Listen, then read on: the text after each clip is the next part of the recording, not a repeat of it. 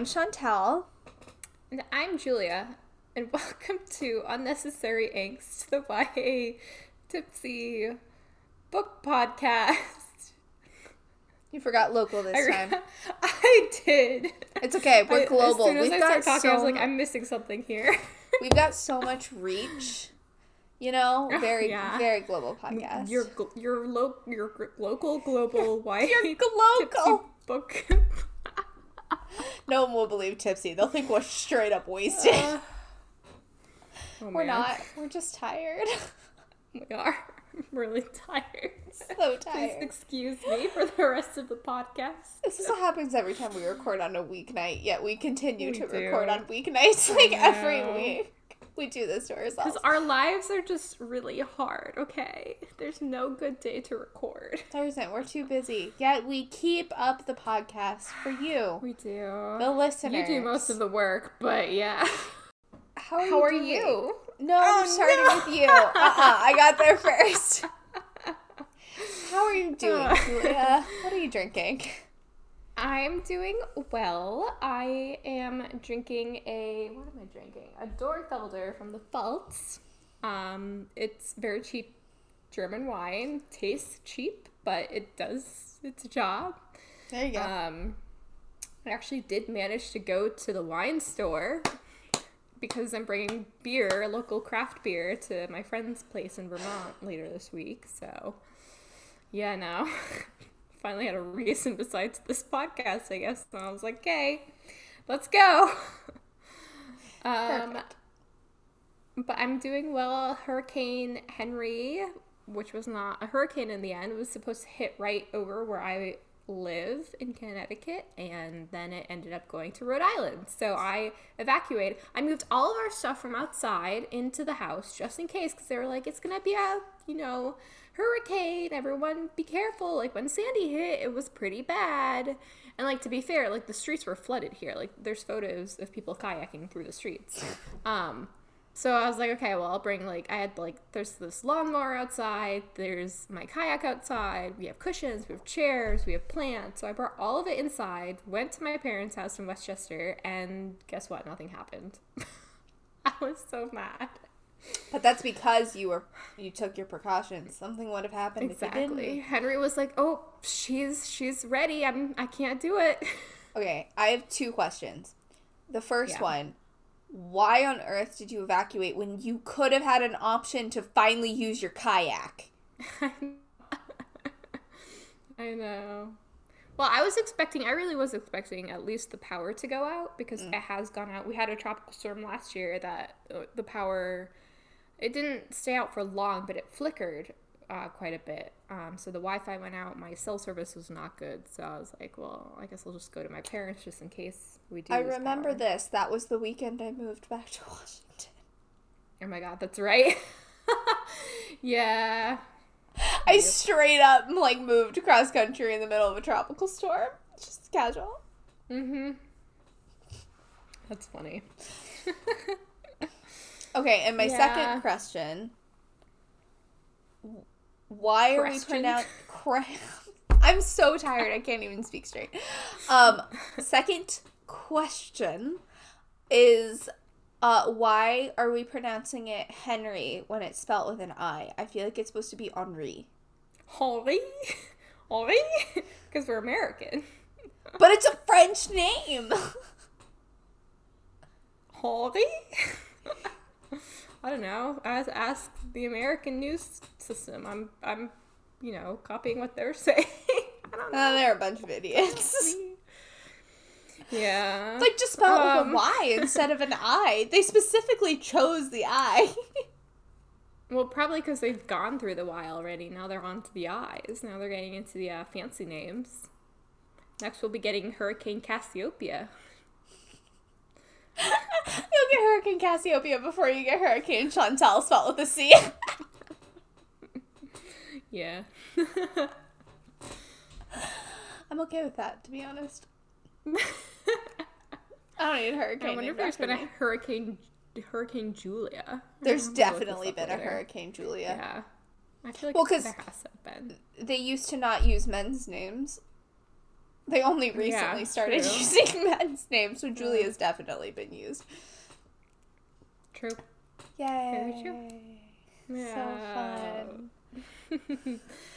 fun.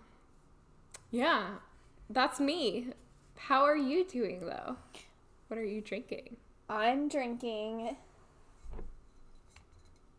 Henry Hotspur's hard pressed for cider. Is it spelled with a Y or an I? It's spelled with a Y because it's Merkin, Okay. and it's from Trader Joe's. It's a rosé cider. Oh my god, how is it? It's fine. You would hate it. What's the alcohol percentage on it? 5.8. Okay, that's not bad.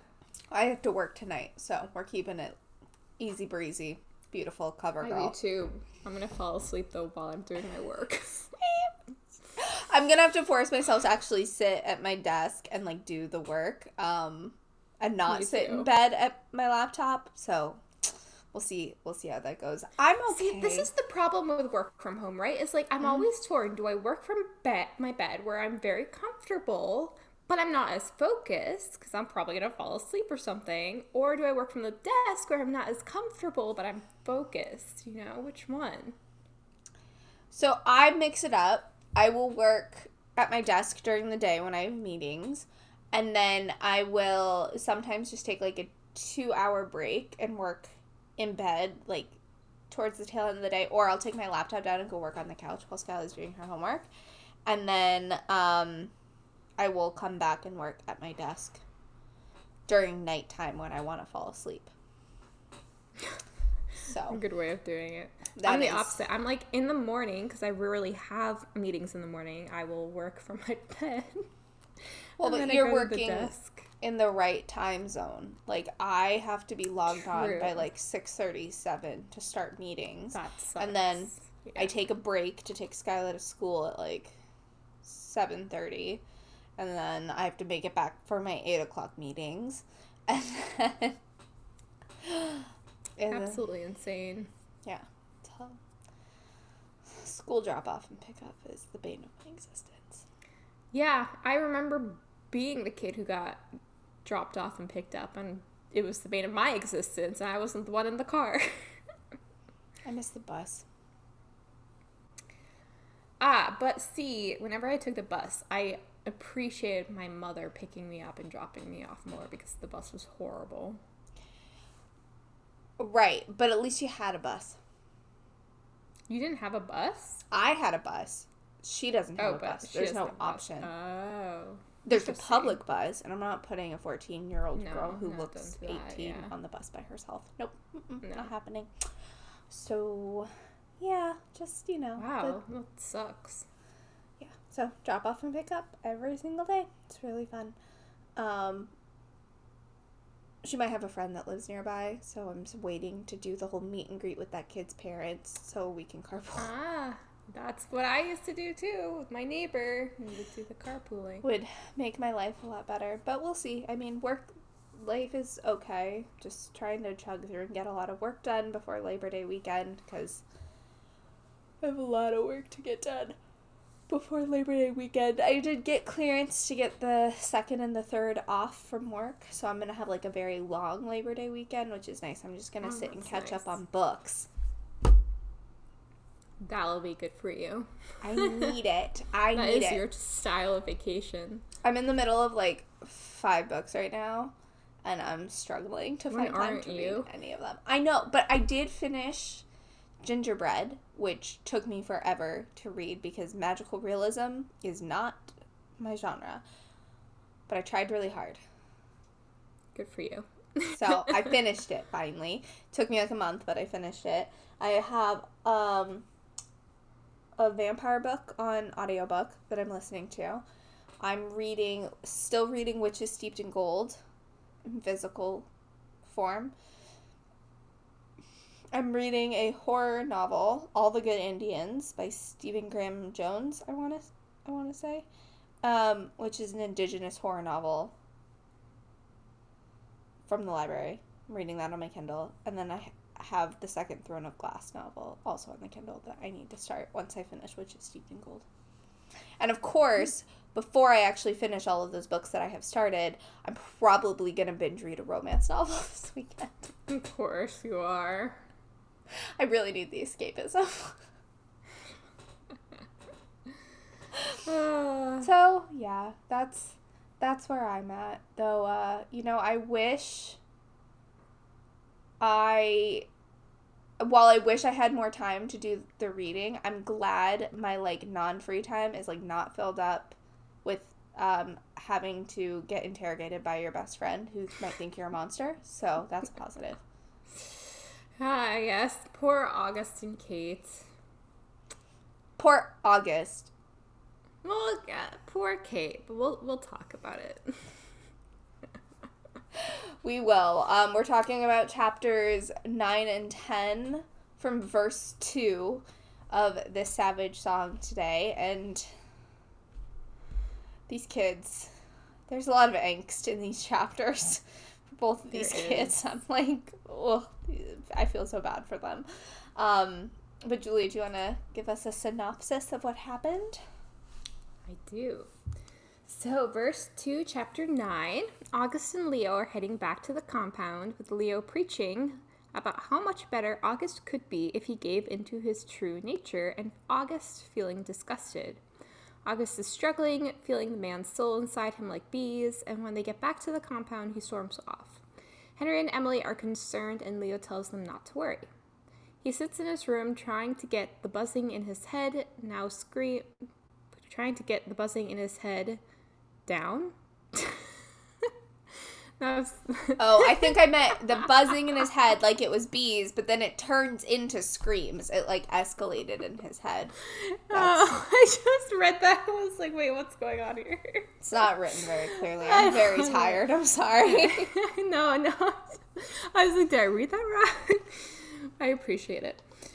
So he sits in his room trying to get the buzzing in his head, now screams, to be drowned out with music. Allegro sits on the bed but darts away when August tries to pet him, which August realizes is because Allegro can sense the bad on him, and he feels horrible and just curls up. Later that night, he still can't sleep, so he gets up for water and wanders over to Ilsa's room, where the door is open. He wanders in, notes her entire room is covered in stars, and sees her standing by the window. He wants to ask her about the day the Baron was created, but won't. She turns and starts talking about how everything is falling apart and tells him how many died in the incident at Lyle Square, now the Baron. Not wanting to go dark again, she hopes for an out where she doesn't have to kill more people, hopes the truce will hold, and August thinks through what he could do in her stead to protect her from having to go dark again. In her stead? In her stead. Stead. I'm reading it again. Does she have a horse? I'm real horse. Not wanting to go dark again, she hopes for an out where she doesn't have to kill more people, hopes the truce will hold, and August thinks through what he could do in her stead to protect her from having to go dark again. He stays with her while she murmurs until she falls asleep. Verse 2, chapter 10. Kate collects various tools she plans to use to slow August down, duct tape, zip ties, and iron spikes, and starts to head to school, seeing her dad on the couch with Slow kneeling next to him. Harker says good morning and then walks over to her and gives her a new pendant made of pure silver. He also insinuates she may receive more of what is his in the future. She calls him out, saying she knows he doesn't want her in V-City, which he acknowledges, that he doesn't want his daughter in harm's way because he already lost her mother. However, he agrees to give her a chance, and she wants to use that chance to prove to him that she is his daughter. August is getting ready to leave Paris' house when Kate pulls up there and offers him a ride. He doesn't want to get in, and she doesn't really give him a choice, so he gets in knowing it is a bad idea.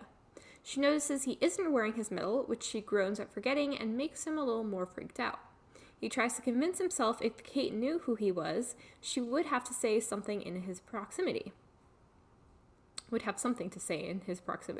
She apologizes for assaulting him in the hall and tells him there isn't a lot of trust in her family, which he can't fully understand. Then she says she always knew he was different, which she is too, neither of them fit in. August feels dizzy, trying to figure out what she is trying to say, what she knows, and whether she is being genuine or is playing with him. She asks again about the marks, asking what will happen to his permanent marks if he relapses, which he says would suck, but the marks serve as a reminder of how much he doesn't want to go back to the dark place he crawled out of. She believes that answer and doesn't quite know what to do with that, and he continues to stress about being in the car and this change in behavior from her. They get out at school, and she tells her driver she has a counseling session at the end of the day, so she'll be late, and then August heads towards a random group of students to get away from Kate. He calls the compound, but Leo answers Henry's phone, so he tells Leo instead that Kate knows something or everything, because she's off and the switch in behavior is disconcerting. Leo tells him to stay put and basically chill out, and then hangs up.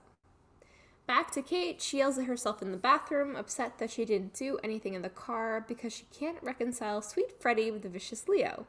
She gives herself a pep talk, saying she will give him a ride home after school. She doesn't have a counseling session, but saw his name on the practice room sign-up sheet. Rachel, the girl who tried to talk to her a while ago, questions what she's doing, and Kate tells her that she is praying for forgiveness for the things she will do if Rachel doesn't get out of her way, almost a direct quote, and then she leaves. That was my favorite part. That part so much. It was so sassy. Oh my god, so savage. It reminds me of, Skyla told me today that there's this boy who keeps, like, bugging her because he'll, like, tug his pants down and, like, sag them right when he's walking in front of her. She keeps yelling at him to pull his pants up. Oh, and God. Says that no girl will want to date him with his butt hanging out. It's true. And I told her, I was like, if you yell at him, he's just going to keep doing it to annoy you. If you embarrass him, he'll wear his pants appropriately around you. True. She has to shame him publicly. Exactly. I'm learning too many things from Kate. Yep. Oh God! All right, let's get into the general commentary. I didn't have a lot for chapter 9. I didn't either. I just, like, that whole conversation with August and Leo felt so awkward. Like, ugh, much yikes. It really was, because, I don't know, Leo clearly has no empathy.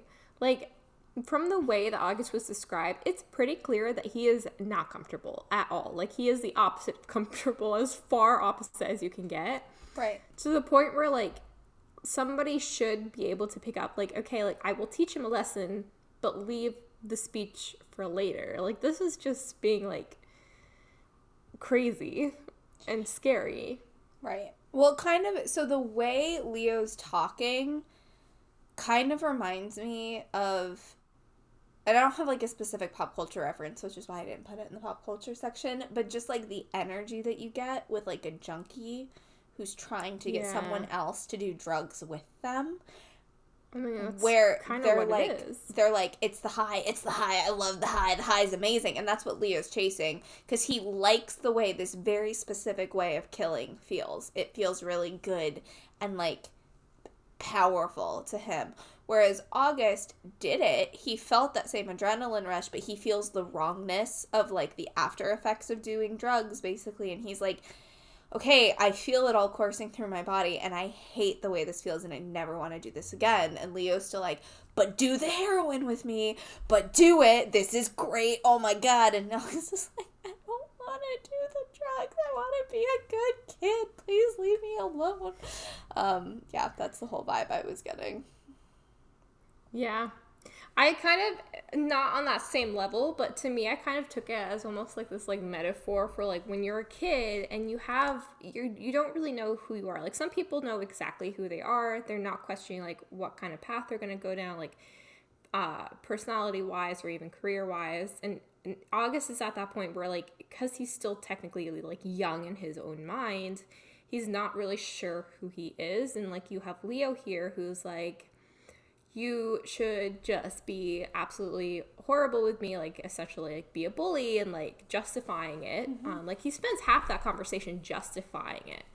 which you always know there's something wrong with someone who's spending such a long time just justifying their actions. Yes, seriously. Yeah. And then you also have the other part of him where he, like, seems to kind of like himself around just, like, other kids that are his age. Like, he doesn't love it, but, like, he feels a lot more comfortable just being, you know, this domestic kid out of school and, like, going home to his parents. He has a cat. He loves the cat. Things. He wants the simple really things does. in life. So he's at that kind of crossroads that I feel like a lot of teenagers go through. I definitely went through it. Oh, yeah. No, definitely. I mean, this entire chapter, you can tell how much pain he's in. Just, like, emotional and a little bit of physical pain from this whole traumatic experience of killing the man this way and eating this way. And, like, the way Victoria Schwab writes it, I felt the knife, like, twist in my heart. I was like, oh, I feel for you, August. Like, this is hurting so bad to read about you in pain. And I don't normally have that much of a visceral reaction to, like, small moments like this. Like, character deaths and stuff. Yeah, like, I'll cry. I'll get, like, upset and feel really, like, but this did it for me. I mean, I didn't cry, but, like, this really gave me a gut punch. Reading how much pain he was in made me super sad. Me too. And then the last comment I had for chapter 9, I just wanted to read a passage. So I have my book handy dandy. I just really loved the way Ilsa speaks in this chapter. It was effervescent in my mind. I just thought it was really poetic and beautiful, and I just wanted to read a little section of it. It's falling apart, she whispered. Her fingers twitched on the glass. August patted forward carefully, quietly. Crumbling, continued Ilsa. Not ashes to ashes and dust to dust like things should go, but wrong. Like when a crack starts deep inside a stone and then spreads and spreads and spreads and you don't know until the day it... She pressed against the window, and hairline fractures began to web across the glass. August brought his hand to rest over his sister's. I can feel the cracks, but I can't tell. She squeezed her eyes shut and then opened them wide. I can't tell if the cracks are out there or inside of me or both. Is it selfish to hope they're out there, August? Oh, it's just so good! I want to know what she does in her spare time. Like, does she just read Rupi Kapoor? Is it Rupi Kapoor? Rupi poems all the time? Maybe. Yeah. Because, like, this is, like, starter... Rupi Kaur. I just had to check that. I was like, hold on, that doesn't sound right. Rupi sounded right. I got the first name right. It's been a while since I opened that. I mean, you can tell, especially, like, for people that have read Addie LaRue and, like, some of her work that came after this, her imagery just keeps getting better. Like, the way she describes things just keeps getting better, and it's just chef's kiss. I love the way she describes things. I feel like I'm floating whenever I read Ilsa talking. Not necessarily in a good way. Like, sometimes I feel like I'm floating over a pit of lava, but, like, still feel like I'm floating. Yeah. I love well-written dialogue. Because you have fake dialogue, which is annoying, but then sometimes you have this also really nice dialogue, which, like, most people aren't going to talk like this, but it's nice to imagine someone talking like this. But that's the point, right? Like, she's this way out there, isolated from society, a little cuckoo kind of character, and she talks like it. Like, the dialogue feels true to form for every character that's saying things, and none of it feels generic. The way they talk to each other feels true to who they are. Like, Leo is very, like, blunt and brash in the way that he delivers dialogue, very to the point. Ilsa's, again, very, like, effervescent, fairy woo-woo. She doesn't quite ever know what's going on. Like, it never feels like her feet are fully anchored to the ground, and her thoughts are never anchored either. Kate is also very, like, direct and to the point, but not as, like, cruel as Leo. It's like you can tell that there's a front in the way that she delivers her dialogue. And then August is like trying to crack jokes, but he's such an awkward little nerd boy. And like it all comes out in the way that they speak, and I love how different all of their dialogue is. Me So too. good. She writes dialogue very well. She does. Yeah. It's very true. That's all I had for chapter 9. Do you have anything else? Yes, me too. I was heartbroken, I will just add, with Allegro realizing that August has done something bad and staying away from him. I feel like there has to be more to this cat, but maybe I'm just making something up. But like the fact that immediately Allegro knew that something was up with August and cowered away from him when he reached out was so heartbreaking. It was. I felt for both of them. I'm guessing Allegro could probably smell it on him. That's true. That's probably true. Animals are smart like that. They are. They very much are. Chapter 10. Woo, I do have Quite a bit going on here. Oh yeah. Lots of interesting discussions happening between lots of characters. What do you think about Harker's change of pace here? Like I don't know if it felt like this to you, but it felt like it to me at the beginning when he's like talking to Kate before she's leaving. It felt like a change of pace. He's been ignoring her, and now he's like, I'll give you a chance. Like, why is he now all of a sudden interested in parenting her? Is he worried something's going to happen to him? Did Sloane tell him something about Kate? Where is the sudden interest coming from? See, I have, I guess, 2 theories, because, like, it kind of scared me, the fact that there was this sudden change in him. I was like, this is, like, clearly something that Victoria Schwab wants us to take note of, because, like, where is this coming from all of a sudden? Right. My first thing was, like, okay, the war is going on.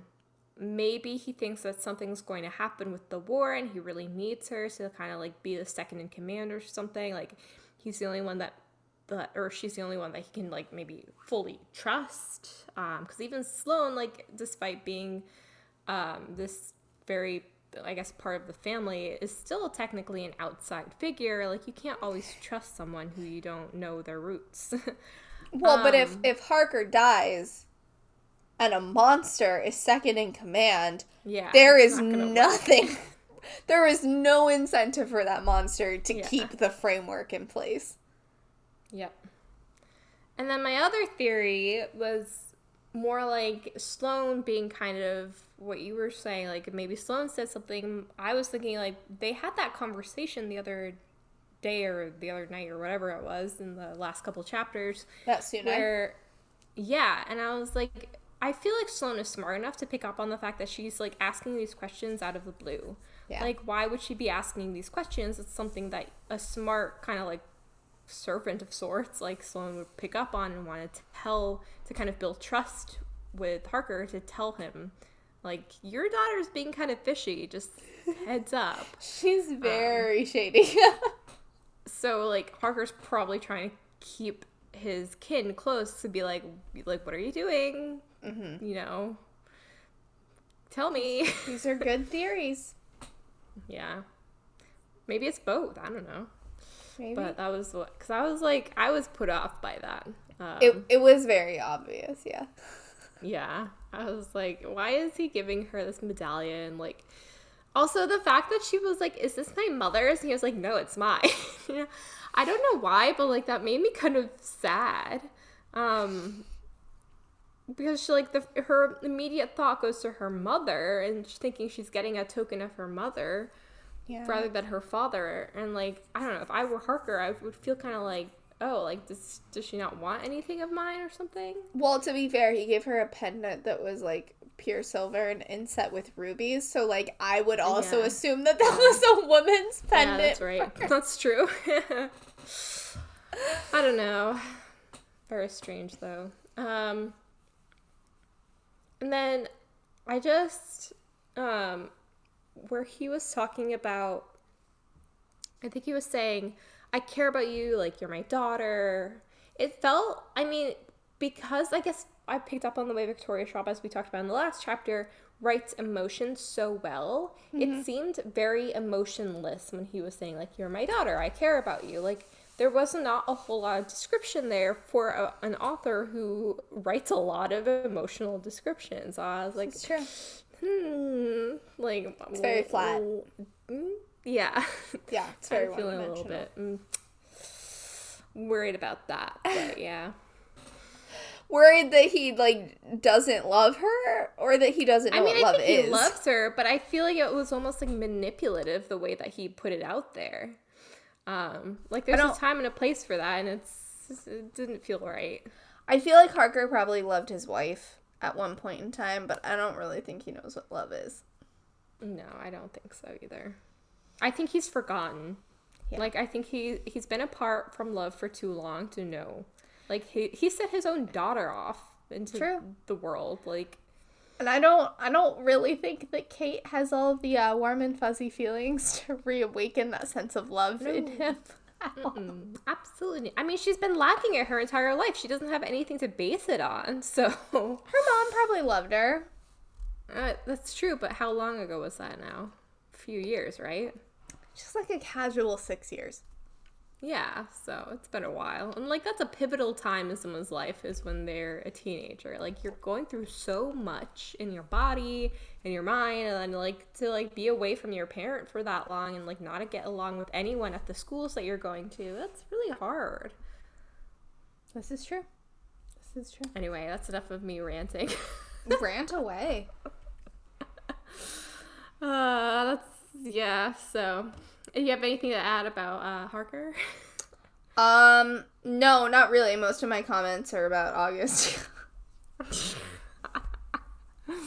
Let's talk about August getting into that car. I don't know about you. I resonated so much with his anxiety in the moment of, like, trying to decide whether or not to get in the car.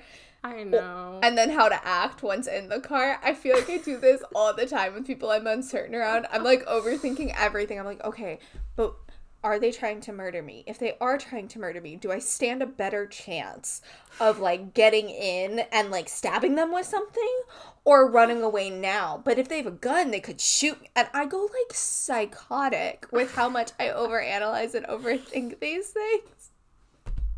I feel like that's just, like, a female perspective, too, on everything. Is like, if I take this mode of transportation at, like, 2 a.m, what are the risks that come with it? I do this getting into Ubers at 3 p.m. Okay, well, I don't do that. I do think about that when he was like, do I, like, sit across from her because she's sitting in that other seat? I guess I do have to, but then my back is to the driver. Like, that, I do kind of, like, I'm like, yeah, I do that. Like, where other people sit, where do I sit? I don't know. Like, going to a restaurant, I'm sure you probably noticed this. When we went out to eat in New York City, I was like, where's Julia gonna sit? Where am I supposed to sit? I just sit because I'm like, she's gonna take forever to decide where she's sitting. And I just wait for someone else to decide because I don't want to pick wrong. Yeah, a lot of my friends actually do that, so I just sit down now because I'm like, no one's gonna decide here, so I'm gonna decide. I'm the literal worst. The only people I don't overthink with on that kind of stuff are, like, family, and then I just, like, go straight for the booth as much as possible.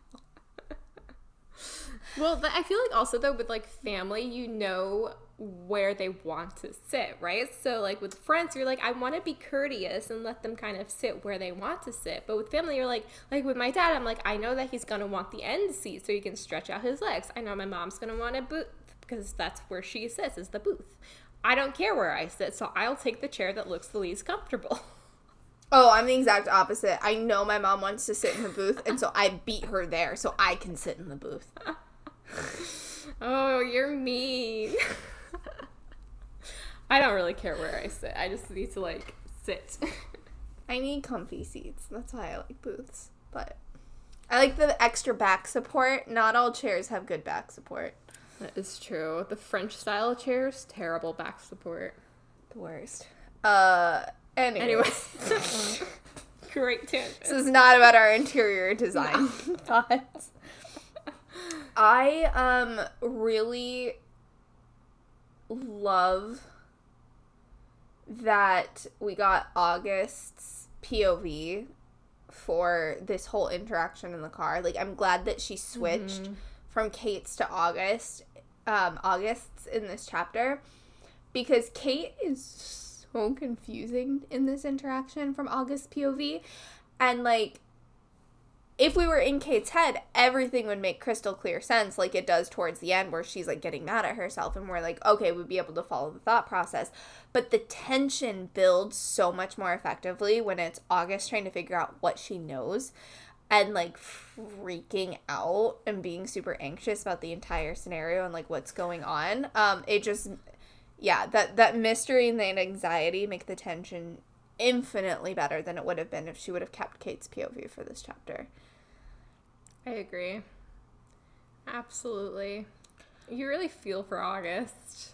Even if, like, you can't relate like we can, like, I feel like you can feel his anxiety about the entire situation. Can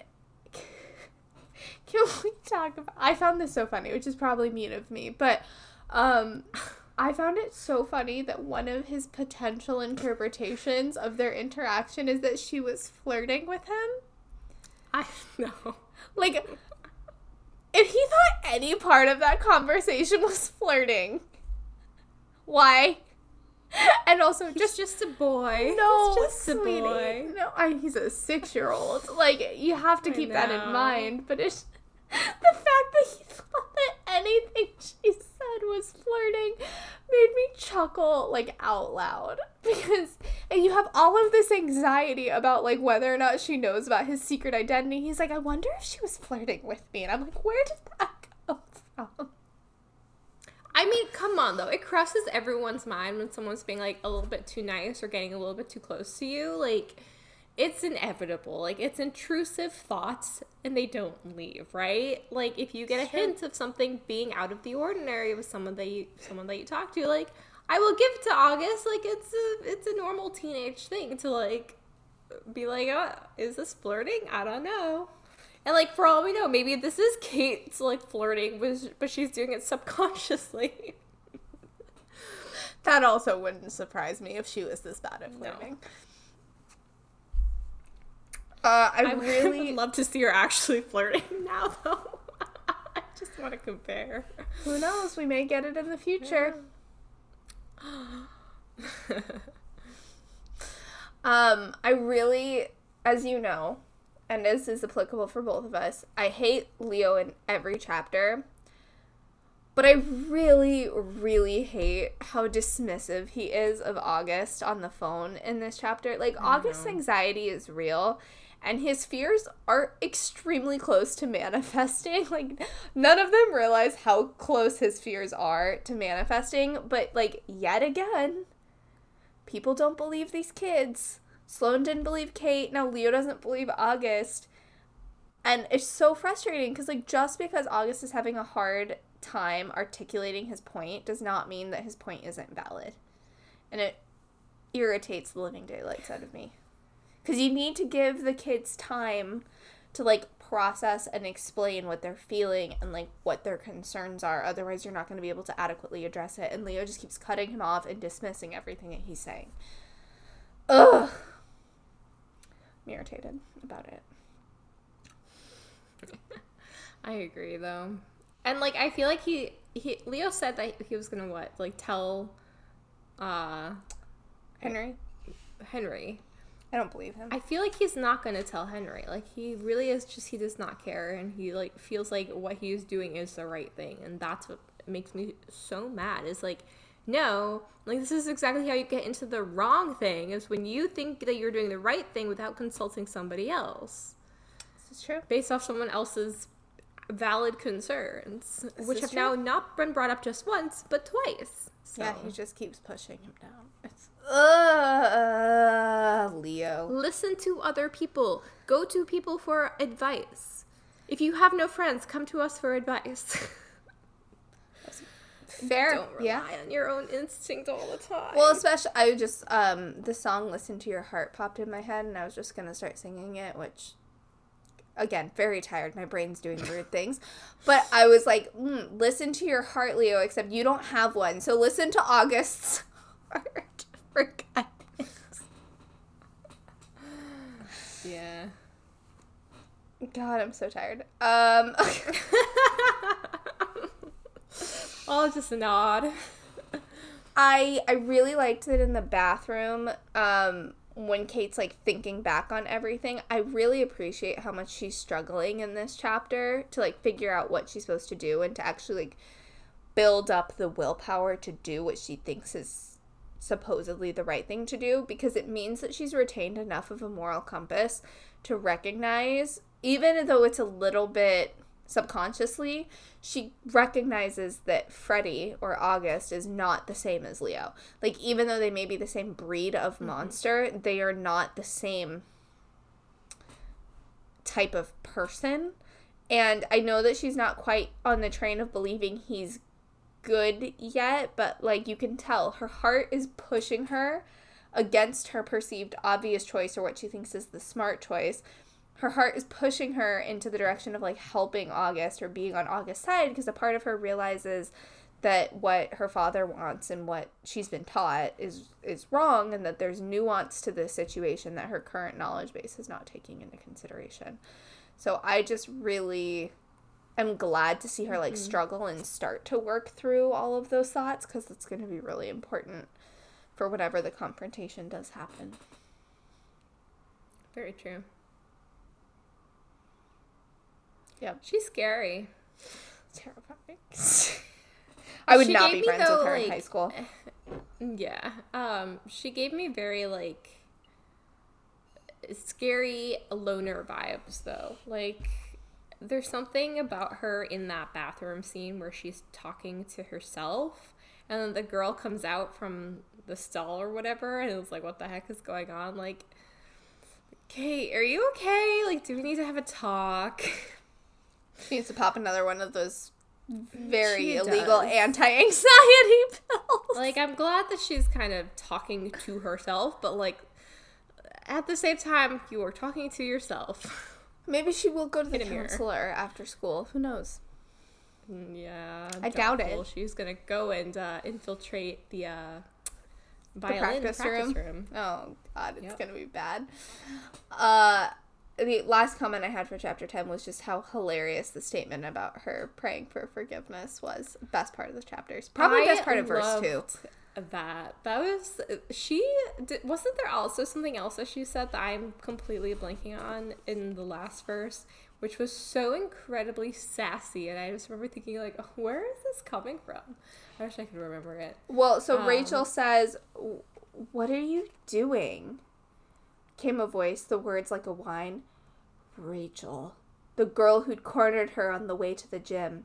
Kate forced her grip to loosen on the counter. "Praying," she said, straightening slowly, composing her features. Rachel arched a brow. "For what?" "Forgiveness," said Kate, "for the things I'm about to do to you if you don't get out of my way." Rachel had the good sense to back up and let her pass without another word. I think it must have been something that she said to Sloane the last time, which I was like, oh my gosh. She's full of sass. It's so good. She is. So fun to read about. Did you have anything else? Here it is. I you remember. found it? Okay. It wasn't Sloane. It was with Harker. And it was when he walks in on her in, I think it's his office, and he's like, she's going, "Sorry, I should have waited for you to get home, but I didn't know when that would be." He goes, "I didn't think I'd left the room unlocked." And she goes, "You didn't," said Kate coolly, pushing off the desk and walking out. She is sassy. She's got nerve. You know what? A+. Yep. I give it to her. Yep. It's amazing. I appreciate it so much. So do I. Definitely so good. Do you have anything else for chapter 10? No, I don't. Pop culture. I think you're going to be carrying this. Well, didn't you have none? I have none. I have, like, general ones, but I just can't think of, like, particular instances. I was struggling with that this entire chapter. Like, both chapters. There was just something, like, in the back of my mind that I'm like, this seems familiar, but I could not place it. Me too. I have, like, in chapter 10, there's one that I'm like, I know what I want to reference. I just don't know what I want to reference. Yeah. Exactly. Okay, well, I will give my couple, and then you can see if it sparks anything for you, / give your general ones, and I'll fill in if I can. Thank you. So, for chapter 9, I don't know why, but I do. I have a serious reaction, like, every time bees are mentioned in books now. What? Because they're used, like, they're not a good thing in fantasy books. Like, they are always used as this, like, antagonistic sort of either metaphorical or physical device in fantasy books to, like, prove some kind of a point. But they're always very antagonistic. And when he was talking about the bees in his stomach buzzing and, like, that he just, like, couldn't function properly because of all the buzzing bees, there were two things that came to mind, mainly because of the antagonism associated with the bees. The first one, Gansey and his wasps. And how he, like, hears and feels the buzzing around him even when it's not there because he's so paranoid. Like, that was very reminiscent of, even though this is all, like, internal in August's mind, that it's, like, driving him up a wall, which happens to Gansey, right? He gets, like, shocked with fear when he hears this buzzing. Like, he can't move. And then Sancta Elisabetta in King of Scars, she's one of the various Ravkan saints, and she is surrounded by a crowd of bees, and she's super evil. Minor spoilers for King of Scars. She ain't great. She just ain't a great person, and she's got all these, like, very antagonistic, scary bees that kind of follow her around everywhere in the spirit realm of Ravka. And, yep. So I just have very strong images of bees associated with those two stories. And so August mentioned bees, and they came to mind. But bees, in reality, are good for the world. This is true. Thank you. This is true. And then when Ilsa speaks about the falling apart with the cracks appearing deep in the stone rather than, like, the normal circle of life with ashes to ashes and dust to dust, it reminds me of the time cracks in Doctor Who, where we're first introduced to them in Amy Pond's bedroom, starting with the 11th Doctor, because they are these, like, giant cracks in the time-space continuum that are dangerous and potentially life-altering, and it feels like we're getting to that point here as well. Like, obviously, it's not a shift in the time-space continuum that's going to, like, destroy the entire fabric of time and space, but we're coming to a head, right? You have these big cracks that are going to start causing all of these problems. And even though it's purely metaphorical in Ilsa's sense, the imagery of it really reminded me of how those actual cracks in the stone manifest in Doctor Who. Did you have anything general? Well, my one general one, it was kind of like the druggy thing that you were saying earlier with Leo's preaching, but less of a that, more of, like, jocks in school, and, like, you see this in, like, high school based movies a lot as well, where they're, like, just talking about, like, why they love being a jock, like, ball is life, like, that sort of a situation, and, like, this is why you should love being an athlete, and, like, this is why you should join our team, blah blah blah. I don't know why, like in my mind, like, I know it was a really bad situation that August was in, but, like, I kept visualizing Leo as this, like, jock dude who was like, ball is life, and now I'm going to justify why ball is life. You know, it's a really good point. I remember what I was thinking of. Sorry, it was a Cinderella story, the one with Hilary Duff and I don't remember what Chad the Michael dude's Murray. name is. Yeah, Chad Michael Murray. And all of his teammates are like, why are you going for this girl? Like, why are you choosing this Ivy League? Like, what are you doing? And his own father is like, what are you doing? I don't know. That's, like, the image I have in my mind. Is like, that sort of It's like High School Musical, and they're all trying to tell Troy to get his head in the game. Why are you dating a mathlete?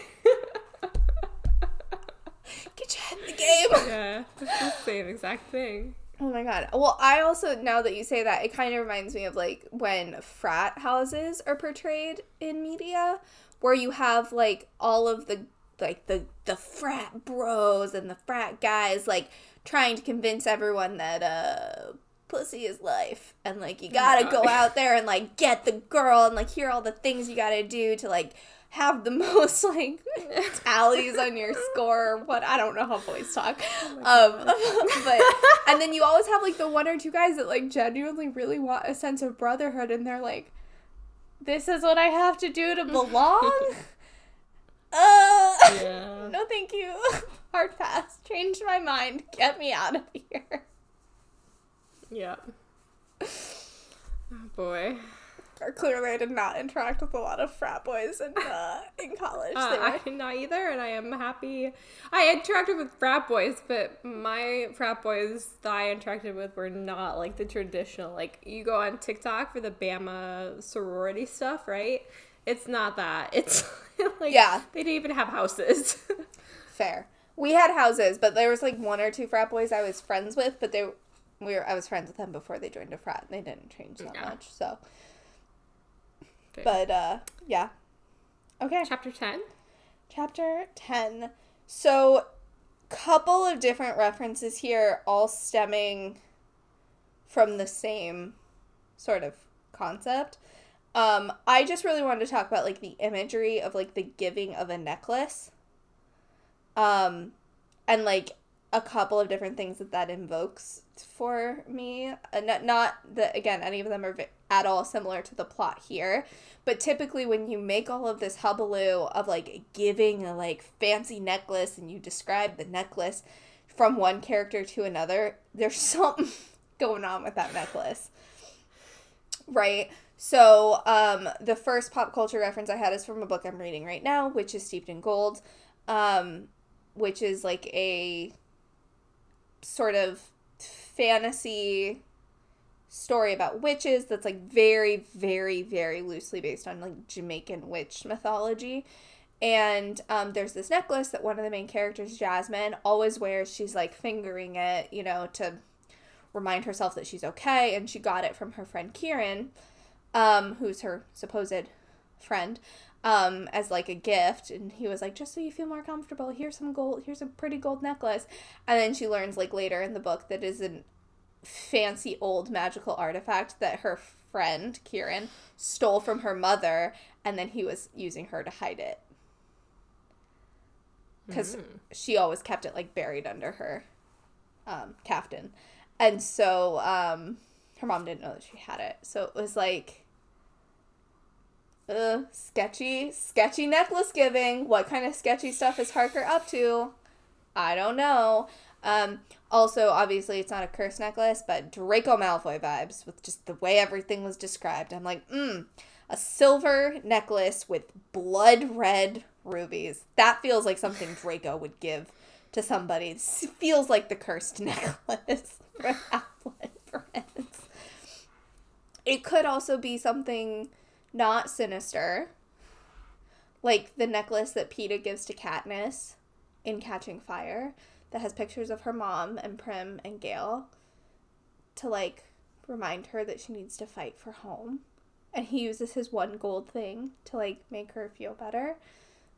Could be something nice like that. I doubt it. Those were the three that I came up with, but there's probably 1,000,001 different things that I could come up with for necklaces.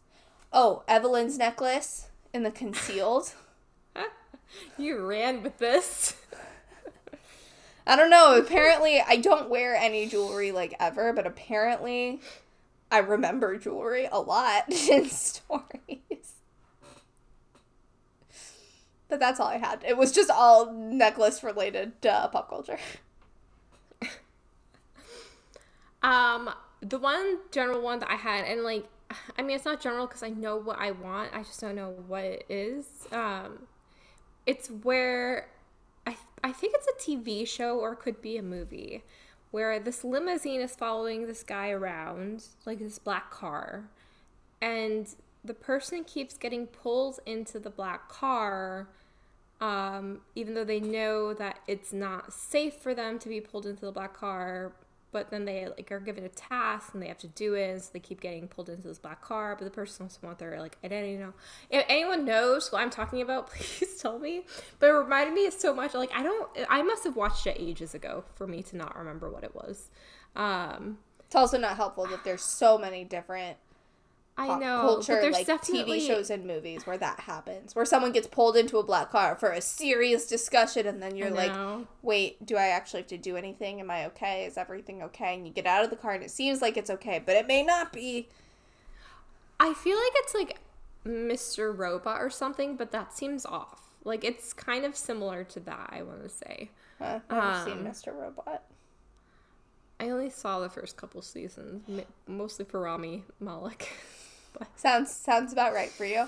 I mean, but I feel like it happens all the time. Like, it's like definitely a trope that happens in like murder mysteries, action movies, where someone gets pulled into the limousine, and the rich person is like, just kidding, you're free to go, and never mind. Yeah. Anyway, it was giving me those kind of like creepy vibes. And then that bathroom scene too is like any number of like teen girl movies where the mean girl goes into the bathroom and is like, everyone leave. I have to talk to myself. Well, most of the time she's like bringing somebody else in to like have a talk, right? It reminded me very much of that. That's a very general one though. Like that happens in so many teen movies. Oh my god, I'm just thinking of all. I don't even know why it popped into my head, but now I'm just thinking of all the bathroom scenes in Full House. What? I was not. My mind was like going to like maybe like Euphoria or Heathers or something. Not that. Heathers is a good one. Yeah, I don't know. I'm thinking of like when Stephanie's like smoking with Gia in the bathroom, and then DJ's like, Stephanie, are you smoking? Oh my god. I watched way too much Full House growing up. It's clearly. Yep. Yep. Can't help it. Yeah. That's all I had for chapter 10. I didn't really have much specific. It's quick couple of chapters for us. Nothing too crazy. Should we do MVPs? Yes. You want to start? Yes, I do. This may be controversial.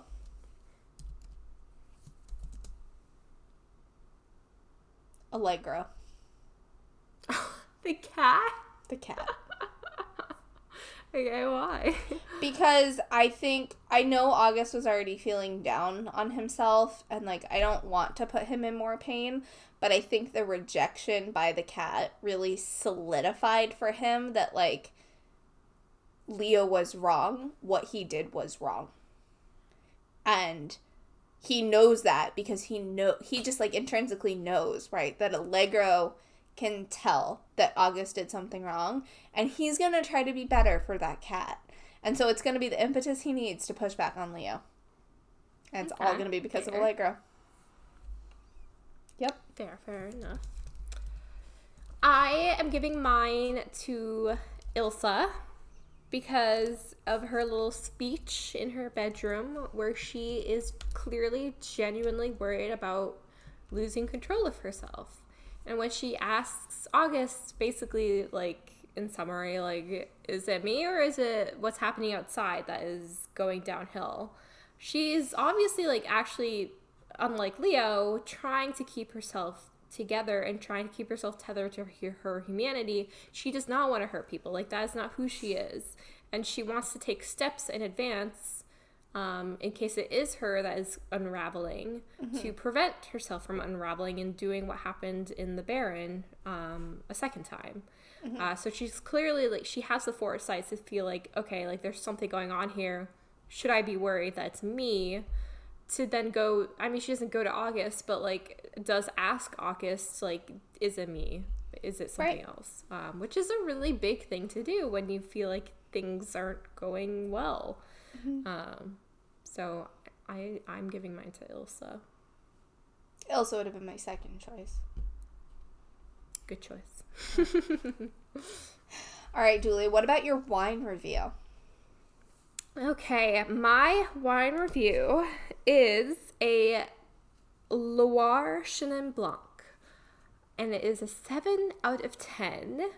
A little bit lower. I've been averaging, I think, 8 out of 10s most of the time, but this one I would say clocks in around a 7 out of 10, equivalent to a Chenin Blanc from the Loire Valley, which is, it has some complexities, but unlike what we've had in the past with the red wines that I have been doling out, it's not quite as heavy. It's a little bit lighter, but you still have that acidity on the tongue, and you kind of like, you enjoy drinking it, but there's not a whole lot to take in at the same time. Like, it's more of just something that you're going to have in preparation for the bigger meal, which I feel like is coming up. So, it's a great point. Completely. How about your whining review? 9 out of 10. They whine a lot in these chapters. Both of them do. Like, they are angsting all over the place. These chapters are so teen, even though there's like horrific stuff that they're both going through, and like I get that, I appreciate that, I empathize and acknowledge it, but it's still extremely angsty. Like, August is a whole meltdown over a cat not being pet. Now, to be fair, have we all melted down over a cat not wanting to be pet? Probably at some point. Maybe just me. Okay, fine. But no, like, me too. like, we've all melted down over that. But is that like really, really necessary in showing we have our shit together? No. No, it's not. Kate screaming at herself in the mirror of a bathroom in high school. Also, she does not have her shit together. So yeah, we're gonna have to go kind of high this week. 9 out of 10. I agree, especially that last one. Like, come on, Kate. You're in the bathroom screaming at your reflection. Just have an internal monologue like the rest of us normal people. Oh my gosh. I know. At least she saves it by, like, snapping at Rachel for comedic relief, but, like, still. True. Oh, God. All right. Well, look at that. We made it with just over an hour. Wow. Recording. We may actually have an episode that's under an hour, depending on how much I cut out of this. So, go us. Congratulations to us. Go sleep work. We can sleep work. Yes. Sleep while we work. It's going to be great. Have some more wine while I work. There you go. I'm going to probably go make a bowl of ice cream to keep myself awake and take a shower to, like, and exfoliate. Too, actually. Oh my god. Anyway. Take a shower, exfoliate with my mint face scrub so it wakes me right back up. Do a sheet mask. It's going to be great. I'm going to have a great time. Anyways, no one cares about my self-care routine on a Tuesday night. I care. It makes you happy. Thank you. But for everyone who doesn't care about our social media that we don't post on, you can follow us on Instagram and Facebook at Unnecessary Angst Pod, on Twitter at UnAngstPod, and you can also email us at unnecessaryangstpod@gmail.com. And what? Oh no, I was. Oh, you were getting ready to say goodbye. I thought you had an extra announcement, like we launched a Tumblr or something, and then I was gonna be like, oh Julia, my god, we don't have time for shit. I haven't been on Tumblr in so long. Stick with the social media we already don't use. I don't know. I think you get some pretty good. I mean, we thought I was going to become a TikTok star, and that hasn't happened yet, because because you haven't uploaded anything. You could have become a TikTok star if you regularly uploaded and used hashtags, but... I do use hashtags. But you don't regularly upload along with the hashtags. No, I upload like twice a month. So, there you go. The algorithm's not going to do you any good if you're not uploading.